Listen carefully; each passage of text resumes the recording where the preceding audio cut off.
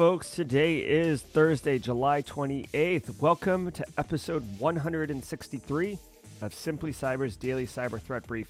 I'm your host, Dr. Gerald Auger, and over the next 30 minutes, I'll be delivering the top cybersecurity news of the day and providing expert analysis on each of those stories on what it means to you as a practitioner, or if you're looking to break in the industry, definitely going to have value for you here.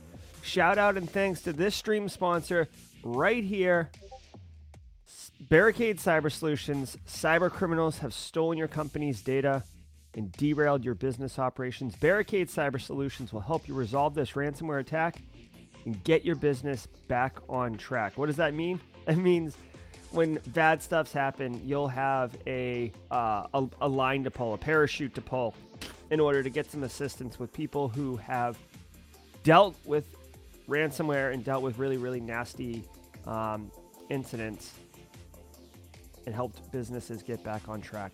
I want to remind you, if you hold professional certifications like CISP, CISA, CISM, that require CPEs, many of them do, right? Many of them, you have to pay an annual maintenance fee, and you have to do continuing education. Each episode of the Daily Cyber Threat Briefing, which is worth half a CPE. So that's 2.5 a week, 10 a month. It really, really adds up and stacks up. So make sure to document by saying what's up in chat, or saying hi, or saying where you're from, or saying anything in chat so it's forensically burned into the stream. And you'll get, you basically have forensics evidence that you're there. So be sure to document. Literally the easiest and most enjoyable way to earn CPEs, I would argue. Now, if you are live, I see 50 of us already in here on the Simply Cyber YouTube, several others chiming in from other outlets like LinkedIn, Josh Mason's stuff, Twitter, Twitch. I want to thank you for being here. I know 8 a.m. Eastern Standard can be tough for many people, including myself. I'm not a morning person, but this is how we roll, people. I appreciate you being here. You definitely make the show engaging, entertaining, and a good time. So I genuinely appreciate that. If you're watching on replay, definitely drop a comment in chat because you need to get credit for those CPEs. But if you're unsure what to say, drop hashtag Team Replay. Identify with the replay audience. You guys are legion, and you come correct. So thank you, hashtag Team Replay, for catching the restream. Now, because if you are watching on replay, you have the benefit of time travel. So if you want to jump right to the news and skip the morning pleasantries, the couple slugs of coffee at the beginning, when this promo card starts turning into news stories, we're off and running. If you're listening to the audio podcast, just jump ahead about 90 seconds. That's roughly how long my pleasantries it last. But other than that, I am super pumped to drop the intro script here, grab the coffee, and say good morning to the Simply Cyber community. Hey, Tamara on YouTube, John Cook's up in here, Carrie, a regular in the streams, Ms. Pamela, always great to see you. Hope everything's well. Hope that baseball tournament went great. Miss Kimberly almost had the Cybersecurity Central shirt on today. I reached in, thought I grabbed it, pulled this, just kept on moving. Oh, Lewis Dix, welcome to the Cyber Threat Brief. Cheers to you, my friend. Cheers to you. The live is great. Okay, Team Replay. I've been Team Replay. I'm not always the one behind the mic here, but when I am, Team Replay is good. Devnal Zen, see you at summer camp, man. Can't wait. How's my audios, everybody? How's my audios? Please let me know in chat. I'm also going to just goose the podcast really quick, just so if you guys don't hear it, we can sort that out while we're saying good morning. Cybersecurity headlines. All right, so I just played a brief snippet of the podcast. Let me know if you heard it. Richard Gicharu from the 254. What up? Good to see you, Steven. Present and accounted for. My man, I love it. Hey, Carrie, audio sounds good. Thank you for that mic check. All right, yes, bring it. It's so funny, people. Check this out. I'm so beyond, I ripped my studio down, rebuilt it last weekend. Even yesterday, because I did the World of Haiku, which we will be talking about later in the stream, we'll be raffling off a license key today also for World of Haiku, so be sure to stick there. I've been streaming Red versus Blue. I've been streaming gameplay type stuff. I'm actually considering adding another YouTube channel called Simply Cyber Games, meaning like it's like a play on words, like cyber games and Simply Cyber, right? Like I will only play cybersecurity games. This is how in love I am with our industry. And the computer's been chunky, so I bought a new machine. This is basically it right here. I don't know if you guys can see this. Okay, you see this rig right here, this resource jackal, this monster right here. This is what I bought. This is what I bought. So I'm the kind of person who's like, okay, let's eliminate things. Like let's figure out what the problem is and start troubleshooting. Well, if my computer is the choke point of my overall studio and situation, it's not going to be the case anymore. It's not going to be the case anymore. So that'll be coming. It takes like 2 weeks to build. So right after Black Hat DEF CON, I will be coming with a screaming fast machine. I'll probably even talk faster. So we'll see, everybody. It's going to have the fancy lights and stuff like that. Hey, George Strasburger, Jess Bishop. Jess, how's the new job going, Jess? You enjoying it? Is cyber all that you thought it would be, or did we lie to you and trick you and get you into the industry and now it's too late? Let me know. Hey, Richard Agrin. Good to see you, Adrian Parker from Seattle. Love Seattle. Good morning, Elise. Areens, guys, we got a big day today. Yeah, the cyber threat briefing needs a battle station. All right, guys, we're coming up on 100 people in chat. I'm so happy you enjoy your job, Jess. I do love our industry, guys. I absolutely love our industry. All right, y'all, sit back, relax. Let's get into the day's news and see what's happening. See what's shaking.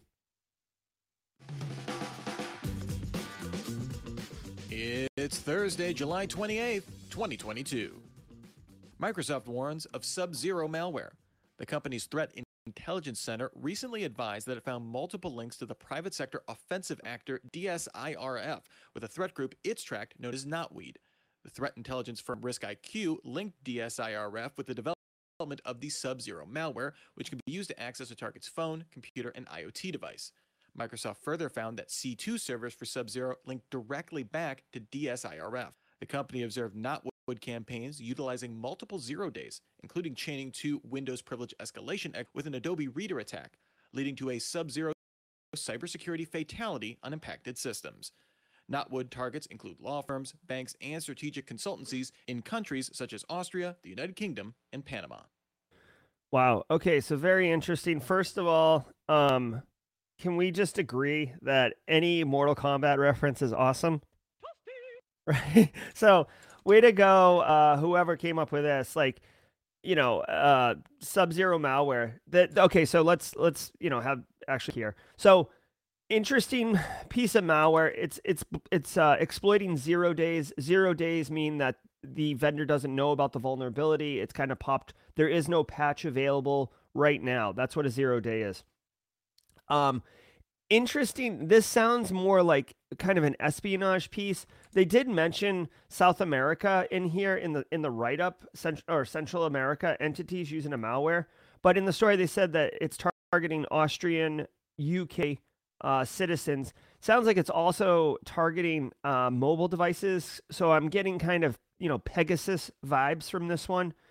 This does not sound like commodity malware. This sounds like purpose-built, but done by a sophisticated actor. They're called Knotweed, which is kind of weird. That doesn't really roll off the tongue. I'm sure they'll get a cool logo, but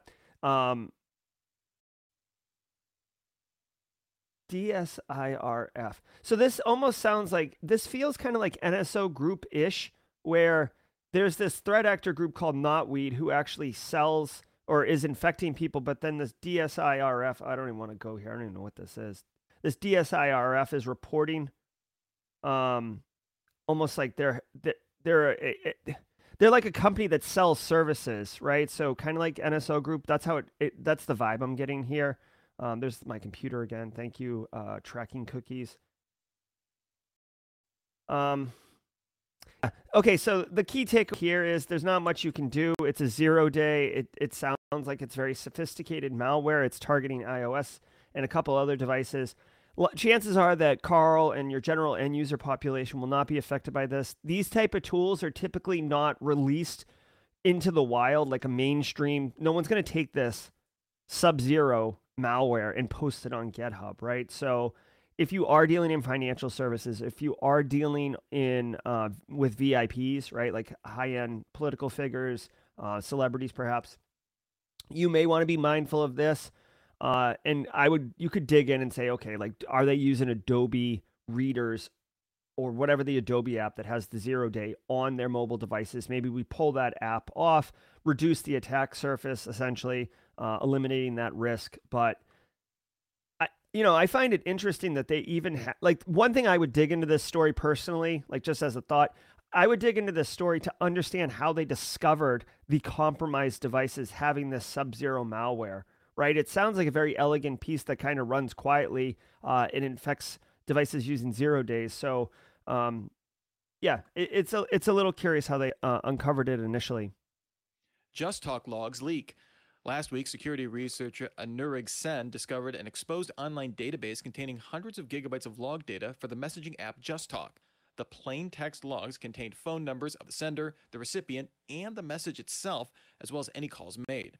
The logs also had granular location data showing large clusters of users in the US, UK, India, Saudi Arabia, Thailand, and mainland China. The database was hosted by Huawei in China. Shodan results showed the server continually storing monthly chat logs. Just Talk still claims its app uses end-to-end encryption. This week, Sen discovered an undated ransom note left on the database, indicating it was accessed by at least one malicious actor. Attempts to contact the company about the leak were unsuccessful. Okay, so this is interesting, okay? You do see this from time to time, and this really does call into question, especially for you GRC folks, and there isn't much you can do about it, but this company, Just Talk, right? It's like end-to-end conversation app. So think Signal, Telegram, whatever, Just Talk, WeChat, whatever.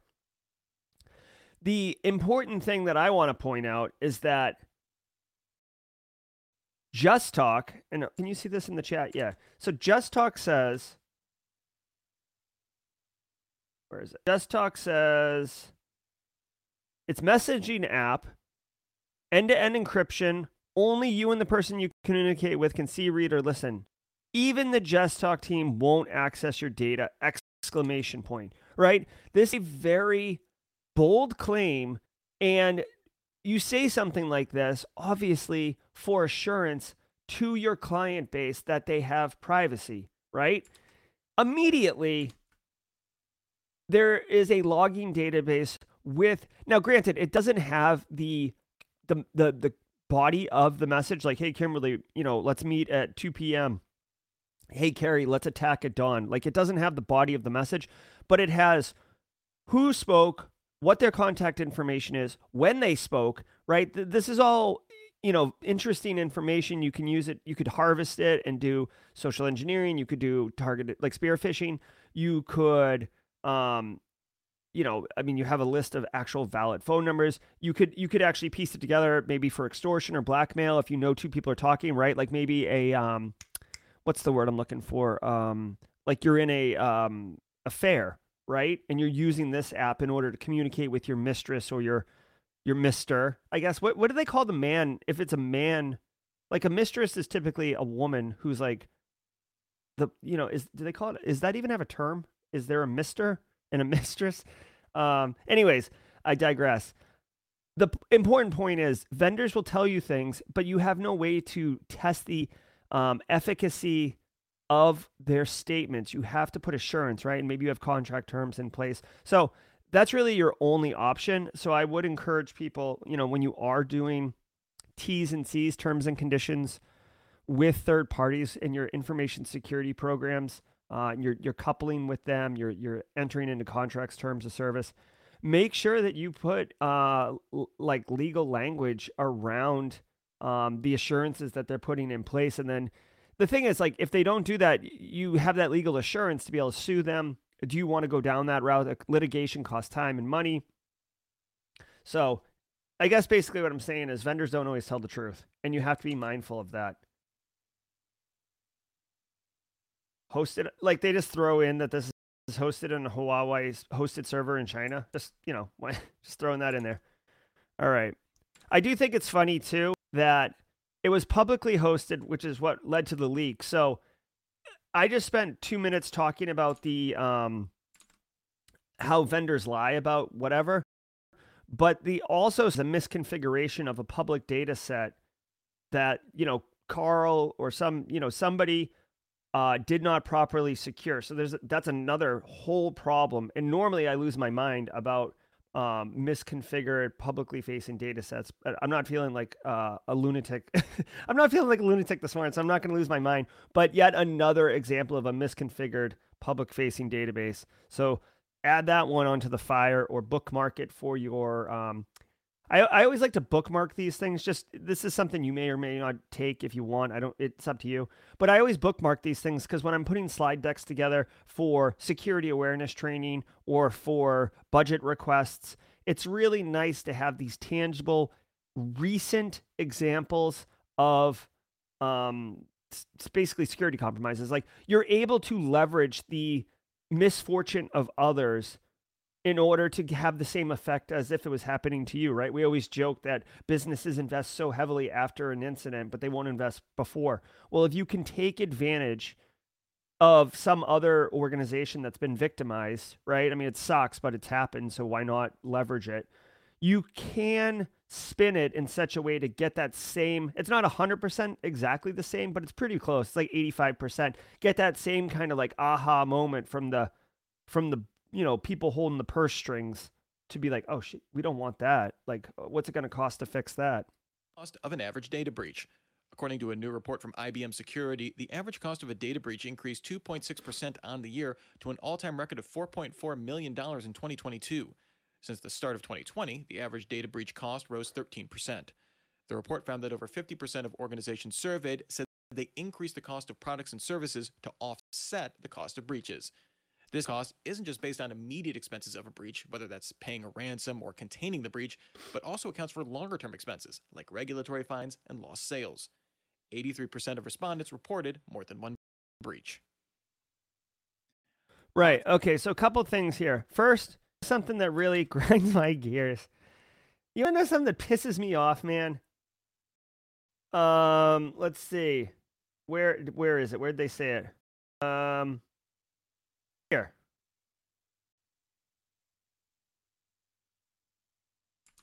Can you see that? So the average cost of a data breach went up to $4.4 million. Now, that's a large data set. There's like huge.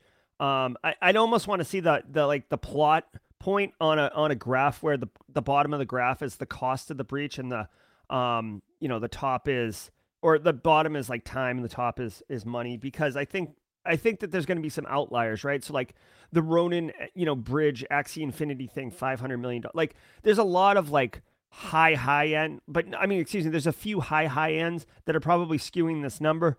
But even if you remove the outliers on this, the standard deviation, I'm assuming this is standard deviation, $4.4 million, is pretty close, right? And a lot of people think of just the ransom payment, but as they pointed out in the story, you have to be mindful of downtime. Oftentimes, you have to bring in a service firm like Mandiant, like a Barricade Cyber Solutions, in order to even deal with the situation. You might have to stand up an alternative data processing, not data processing, an alternative operating environment. That costs money, guys.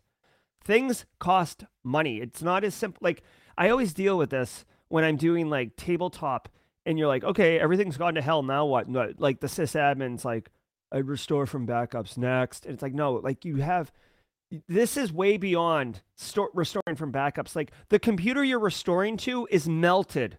Now what are you doing?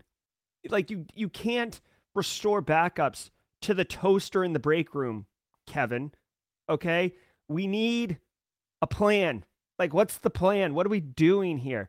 So it costs money. A lot of times people don't have that money. A lot of times, honestly, they'll actually have cybersecurity insurance that will help offset these costs. But what really bothers me, okay, hold on. This is really bothering me right now. Like I got to mirror my camera. There we go. What really bothers me, guys, is that Okay. Instead of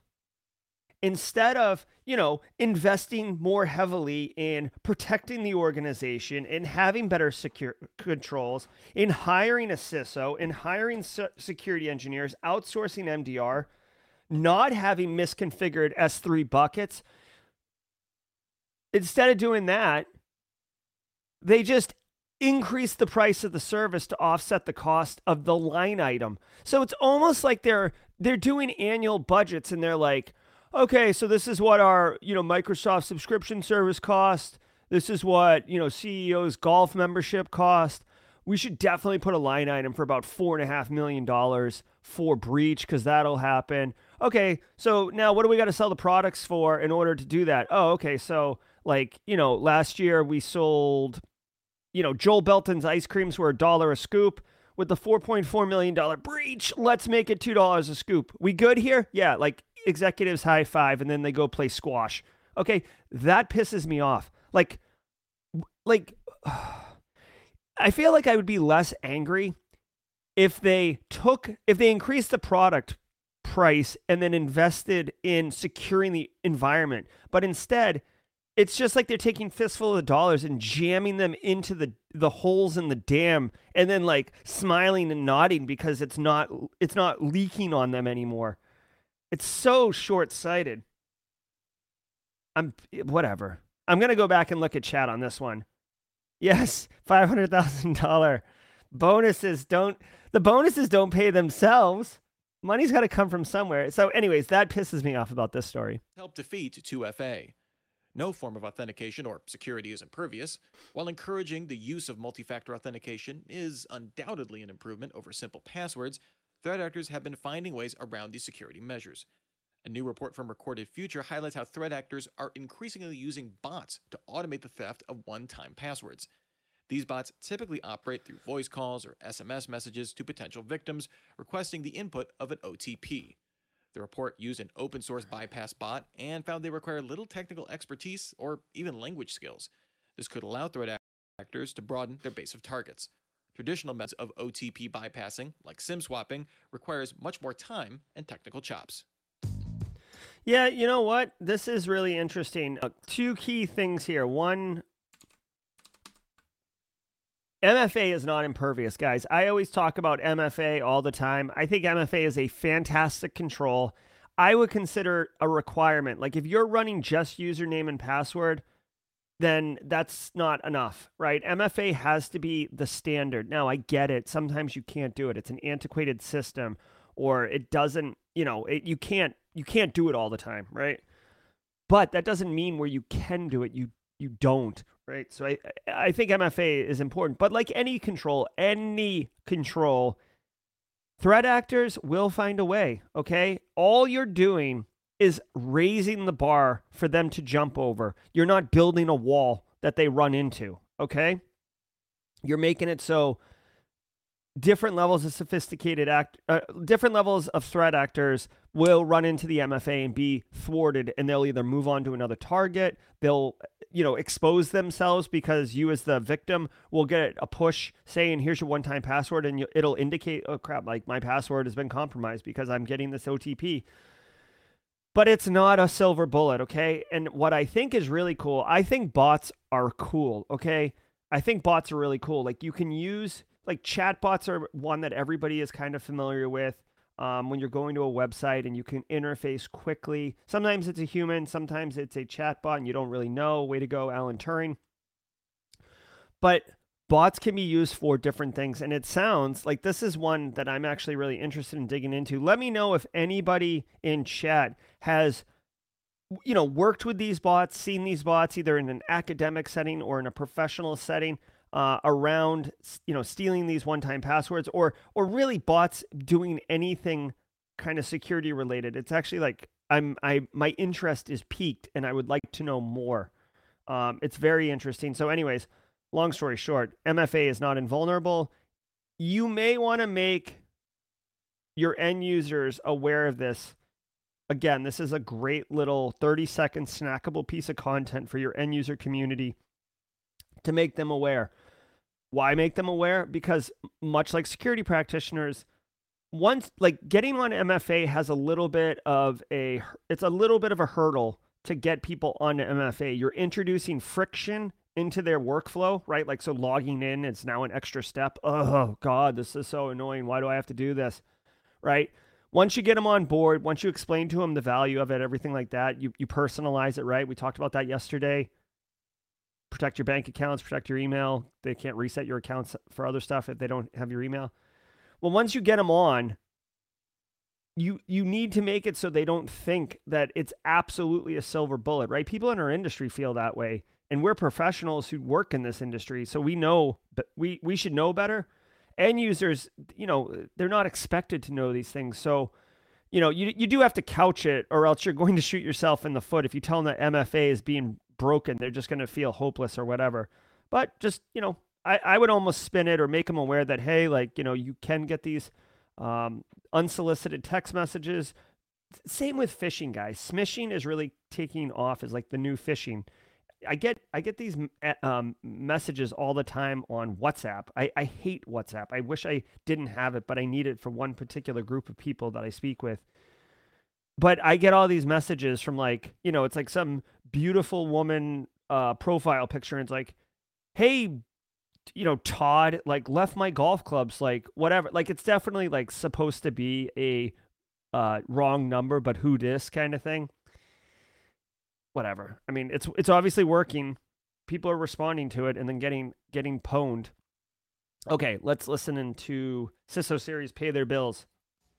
And now, thanks to this week's episode sponsor, Snyk. Developers want to code fast, and security wants to ship securely. And that's why they both choose Snyk.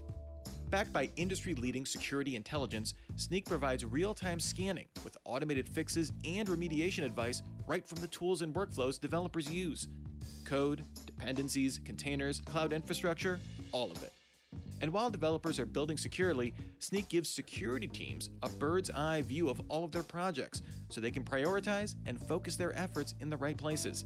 Developer tested, security approved. Start your free Snyk account at snyk.co/cybersecurity. All right. Thanks to CISO Series for being a partner with Simply Cyber, whether they know it or not. I have talked to the guy who owns CISO Series about doing the podcast the way that we do it, and he's totally on board. But I just, I appreciate what they do. It makes it happen. Guys, real quick, while we're saying thank you about stuff, I want to share with you World of Haiku.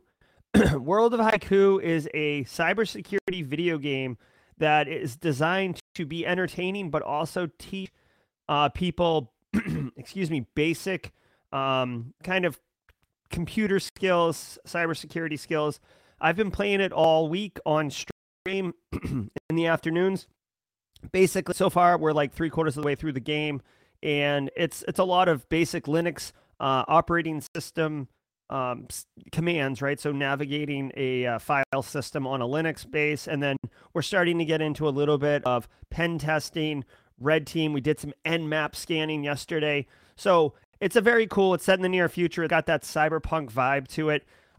If you don't know about it, I'm telling you about it right now. And I have been in contact with the CEO of World of Haiku, good guy, Eric, and he has donated World of Haiku license keys to Simply Cyber to raffle off, and we will be raffling off one right now. So if you're interested in playing World of Haiku on Steam and you want to win a license key, go ahead and type Haiku in chat right now. Haiku. Haiku. We're like, just like this. Can you see it in the chat at the top there? Not really. I'm covering it up with the brand.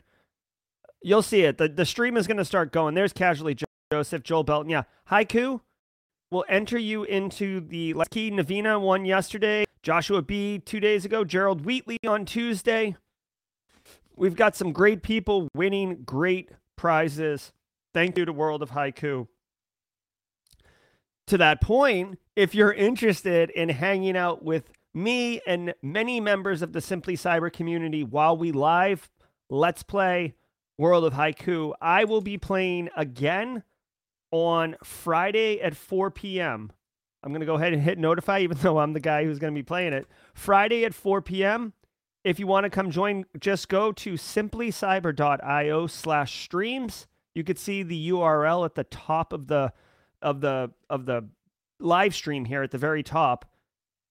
Go to that URL and you will see this play card, this promo card. Go ahead and just hit notify, and you can join us at 4 o'clock. Like I said, we're about 3/4 of the way through the game. I'm going to continue playing it until we beat it. But there is new downloadable content coming out in September. But the idea for me is that we're going to beat it before Black Hat DEF CON, and have a good time with that. I'm going to see if they got merch. I think a Cyberpunk World of Haiku shirt would be pretty cool.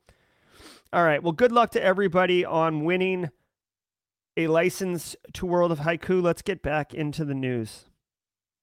TikTok promises transparency for researchers.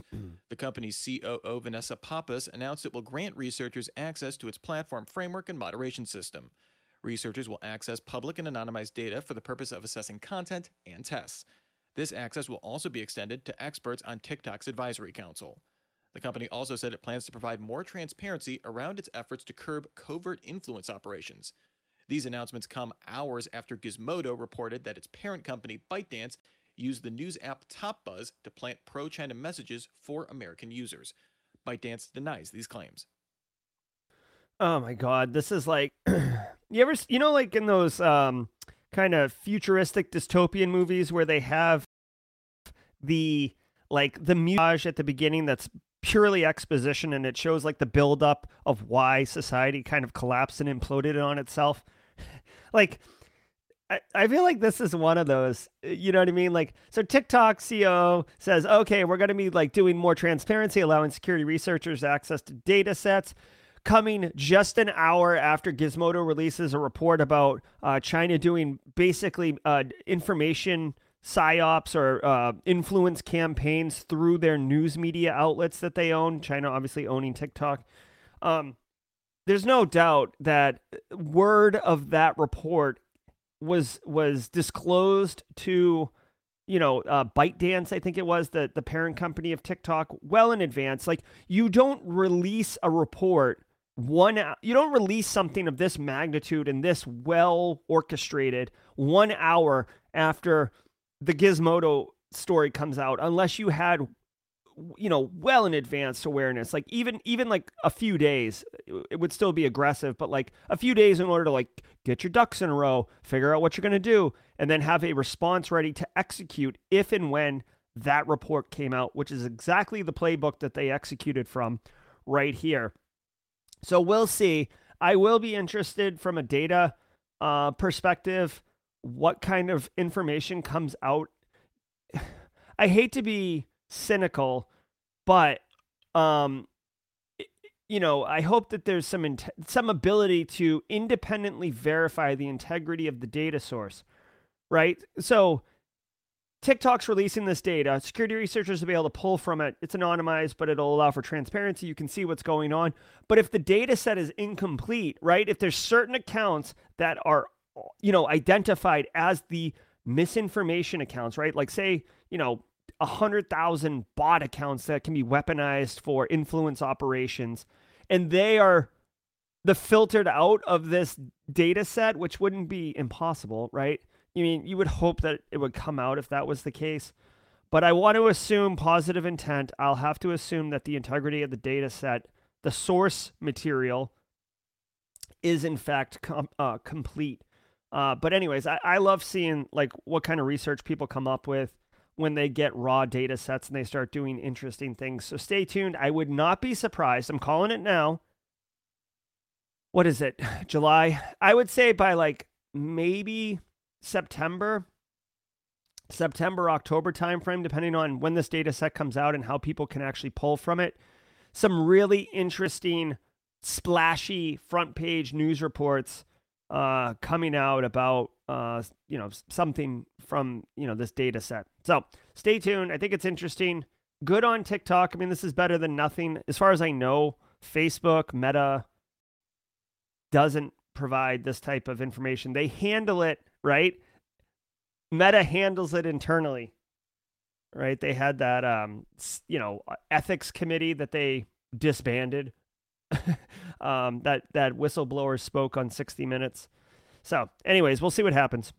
Rediscovering an old Eufy rootkit.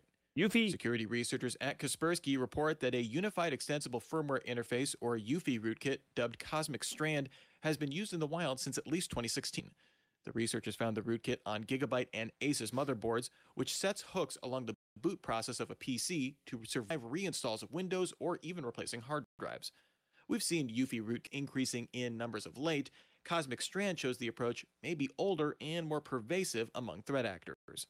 Researchers at Quaihu 360 discovered a variant of the rootkit back in 2017, but Ars Technica reports most Western-based security firms, the C2 servers for the rootkit, have gone dark for long periods of time, likely why Kaspersky rediscovered it recently. Okay, so this is a little concerning, but I do want to make people feel a little at ease if I can. Okay, so this is talking about rootkits in the UEFI firmware. So, real quick level setting for everybody.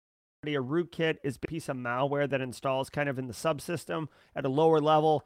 It's not like an application running per se, like an executable that you can see. It kind of hides, right? It's in the roots, if you will, and it can do different things. Activate, reach out, pull down malware, everything like that. And the idea is that it's very difficult to A, know it's there, and B, remove it. This particular rootkit hooks into the UEFI firmware, which I'm not an expert on subsystem low-level firmware on computer architecture, but basically every computer has a BIOS. The BIOS is designed to boot up the machine and pull the master boot record from the operating system, or a grub loader or something like that, in order to kick off and bootstrap the operating system. Okay, UEFI firmware is kind of like BIOS. The BIOS kicks on and UEFI activates, and there's some security features in there, right? If you have data at rest encryption on the hard drive, UEFI gets involved with that. If you have like a BitLocker type thing, like a 6-digit PIN you need to put to enter like a password to then kick off the installation, the launching of the operating system. This is where UEFI kind of lives. By the way, in the story, you called it Eufy.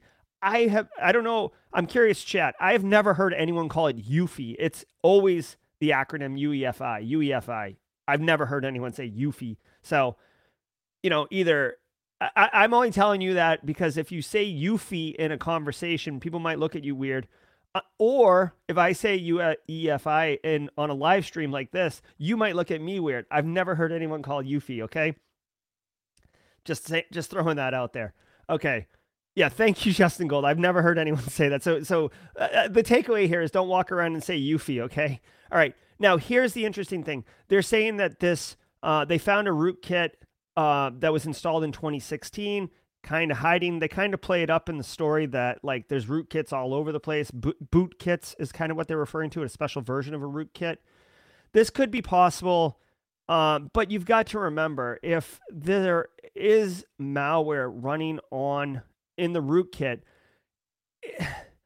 I don't care what kind of malware it is, even if it's a subsystem low-level thing, it's still, if it's going to have any effect, I'd have to think about this, but if it's going to have any real effect, it would need to communicate out and pull stuff down and send stuff out, passwords, data exfil, screenshots, all that.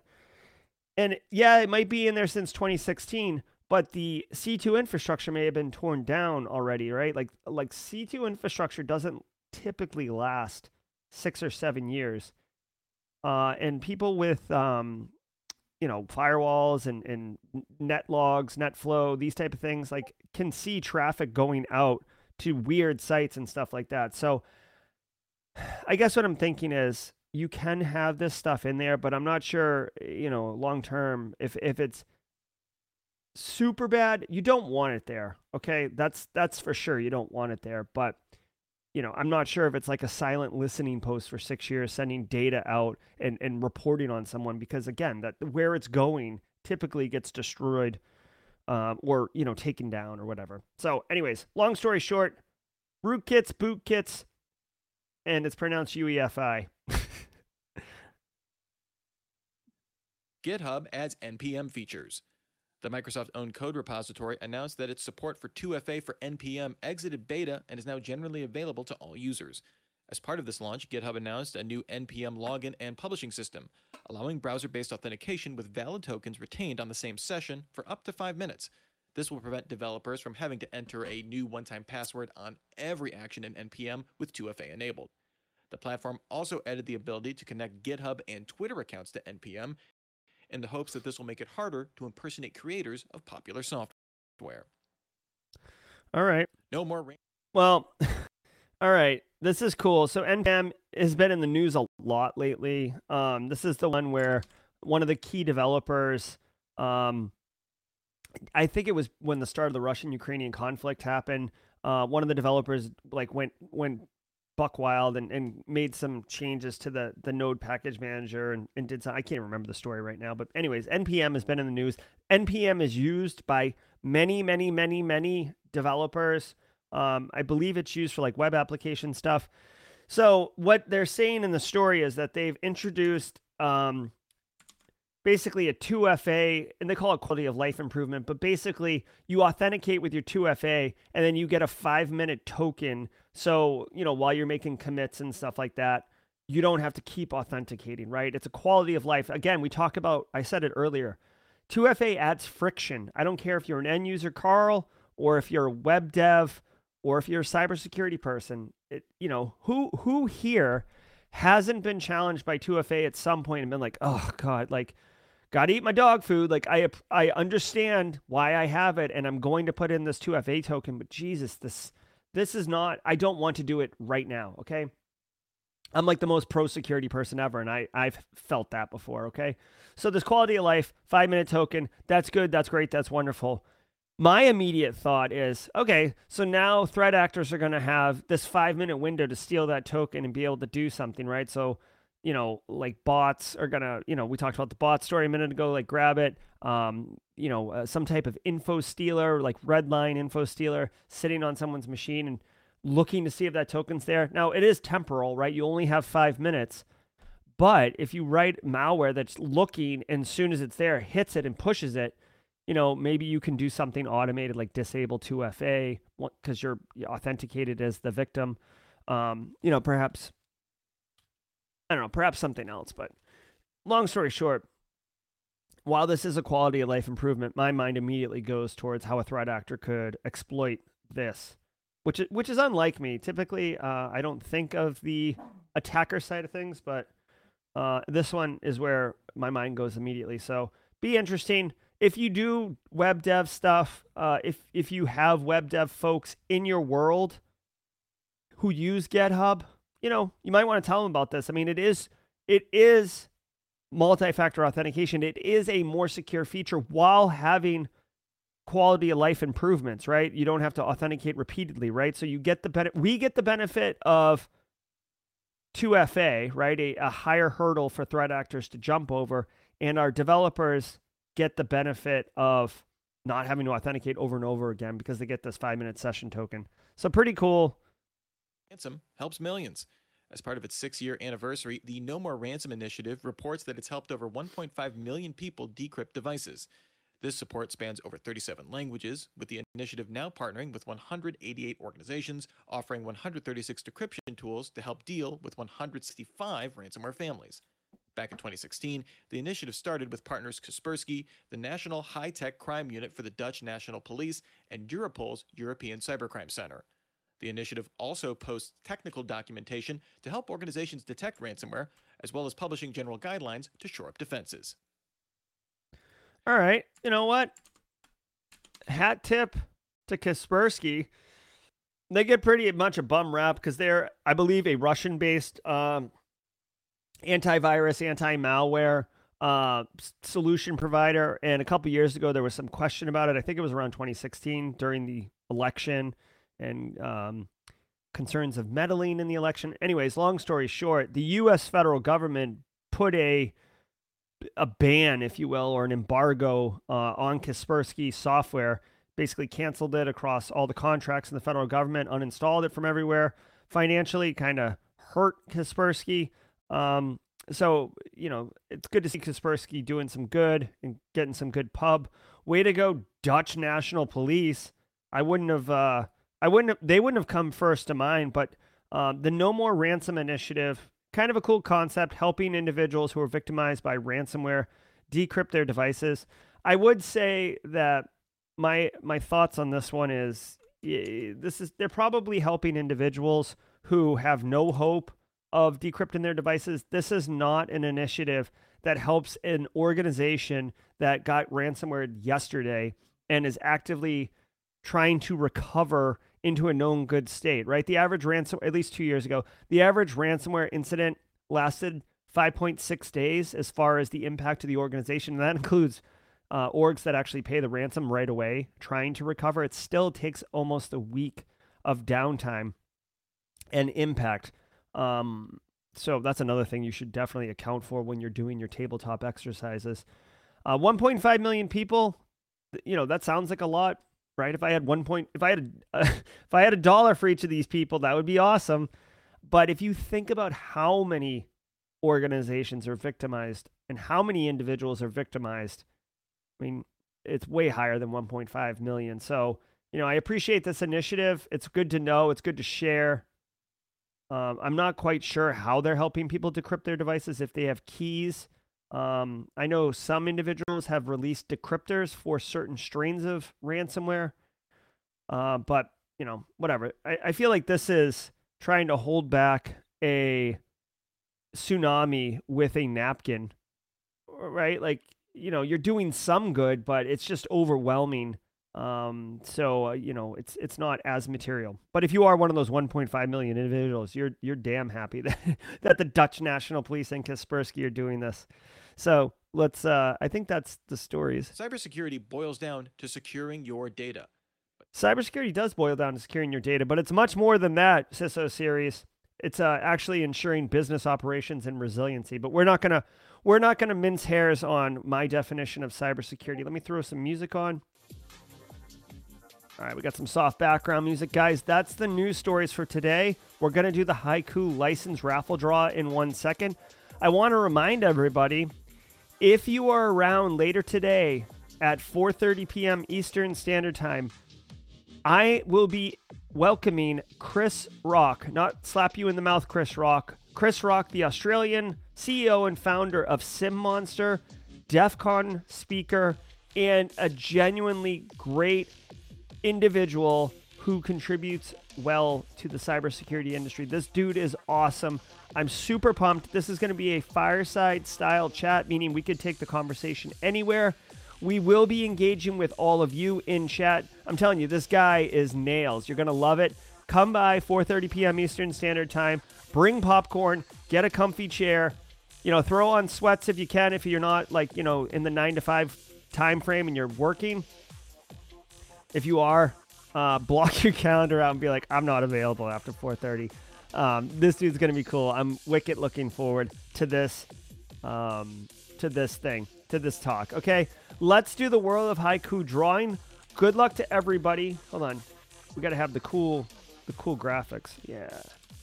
All right, good luck to everybody on World of Haiku. Like I mentioned before, brand new cybersecurity nature set game designed to help individuals learn basic Linux skills and some introductory pen testing skills. It's going to be a good time. I'm live streaming it on this Friday at 4 p.m.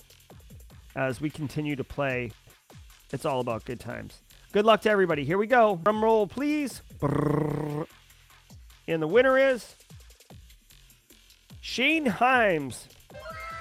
Way to go, Shane Himes. Shane Himes, connect with me in Discord, simplycyber.io/Discord to get your license key. Shane, you're the winner now, my man. I do love it. Here, a couple Mario coins for you. Good stuff. All right, let's do this. That's going to do it for today's stream, y'all. I will give a couple minutes just for kind of post-show banter, if you will. If you have to boogie to go to your next meeting or you're just here for the news, genuinely appreciate you taking the time to be here. Thank you. I hope you have a wonderful day executing cyber operations or getting into the industry. Let's see. Computer Geek. Yeah, Haiku is fun, man. It's a cool game, really entertaining. Like I said, if you're on the fence, come by tomorrow at 4 p.m. as we will be replaying. Gerald, you spelled Joel wrong. I'm not sure where I wrote Joel, but... Somebody... Oh, man, the stream just flew by. Somebody was having their second interview. Who is it? Jessica Probst, second interview for my first cybersecurity job. Let's pull this up on stream.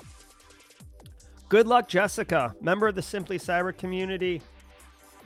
Seen you in chat a bunch recently on the Discord. Nice, nice. Good luck with you. All the best. I hope they ask you how do you stay current.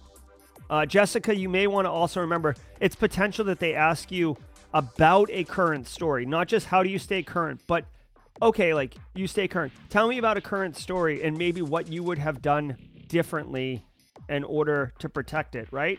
Maybe you talk about Just Talk and how they just had a public file share open to the internet without a password for months and how it got stolen. Maybe you talk about actually configuring public shares not to be accessible by anyone without credentials. Maybe you talk about if it's a GRC job, maybe you say, hey, yeah, maybe we put language in our contracts saying that if they are lying to us, we can sue the crap out of them, right? Couple angles to go there, Jessica. But, be mindful, be ready for that. Will Reed, good to see you, Will. Always nice. Jay Smith, what's up? OSHA inspection at the plant today. Woo! Careful. Are you planning to make a dream about NIST? Yes. So, hey, here's a fun fact, guys. If you are interested, I've kind of teased this in Discord, but if you're not in there, if you're not watching with any regularity, this is simplycyber.io, right? So if you just go to my base website, simplycyber.io, this is the website. We have the GRC Analyst Masterclass right here. I'm really, really happy to announce that I have 3 new modules dropping likely right after Black Hat DEF CON. One is a SOC 2 module. What is it? Everything like that. Presented by Erica McDuffie, expert on the topic. One is NIST Cybersecurity Framework, presented by Two Thumbs and Smiles, this guy. And the third one is CMMC, presented by Jacob Horn, an expert on CMMC. I'm going to be adding that. I've been waiting because I want to add all 3 at once to make it kind of splashy and fun for everyone. But I will be adding more content, as I said I would, to the GRC Analyst Masterclass. If you have access to the class, it is forever access until I can't pay the annual bill to host the platform. But I do own all the source material, so no matter what, that content will always be available to everybody. If you're interested, hit !GRC and you will get information from Nightbot on where to get that GRC course, or obviously you can go to simplycyber.io. All right, everybody, thanks for being part of the community. Thanks for engaging on Discord. I also want to appreciate, I see the Discord chat, you guys very supportive. I appreciate you helping people out when they ask questions and giving them resources, making our field inclusive and something really to enjoy being part of. So I really, really appreciate that. That's going to do it for me, y'all. I'm going to go finish this coffee and get grinding on the work. I'll see many of you, hopefully, at 4:30 p.m. Eastern Standard later today as we welcome Chris Rock onto the stream. Take care, everybody. Thank you.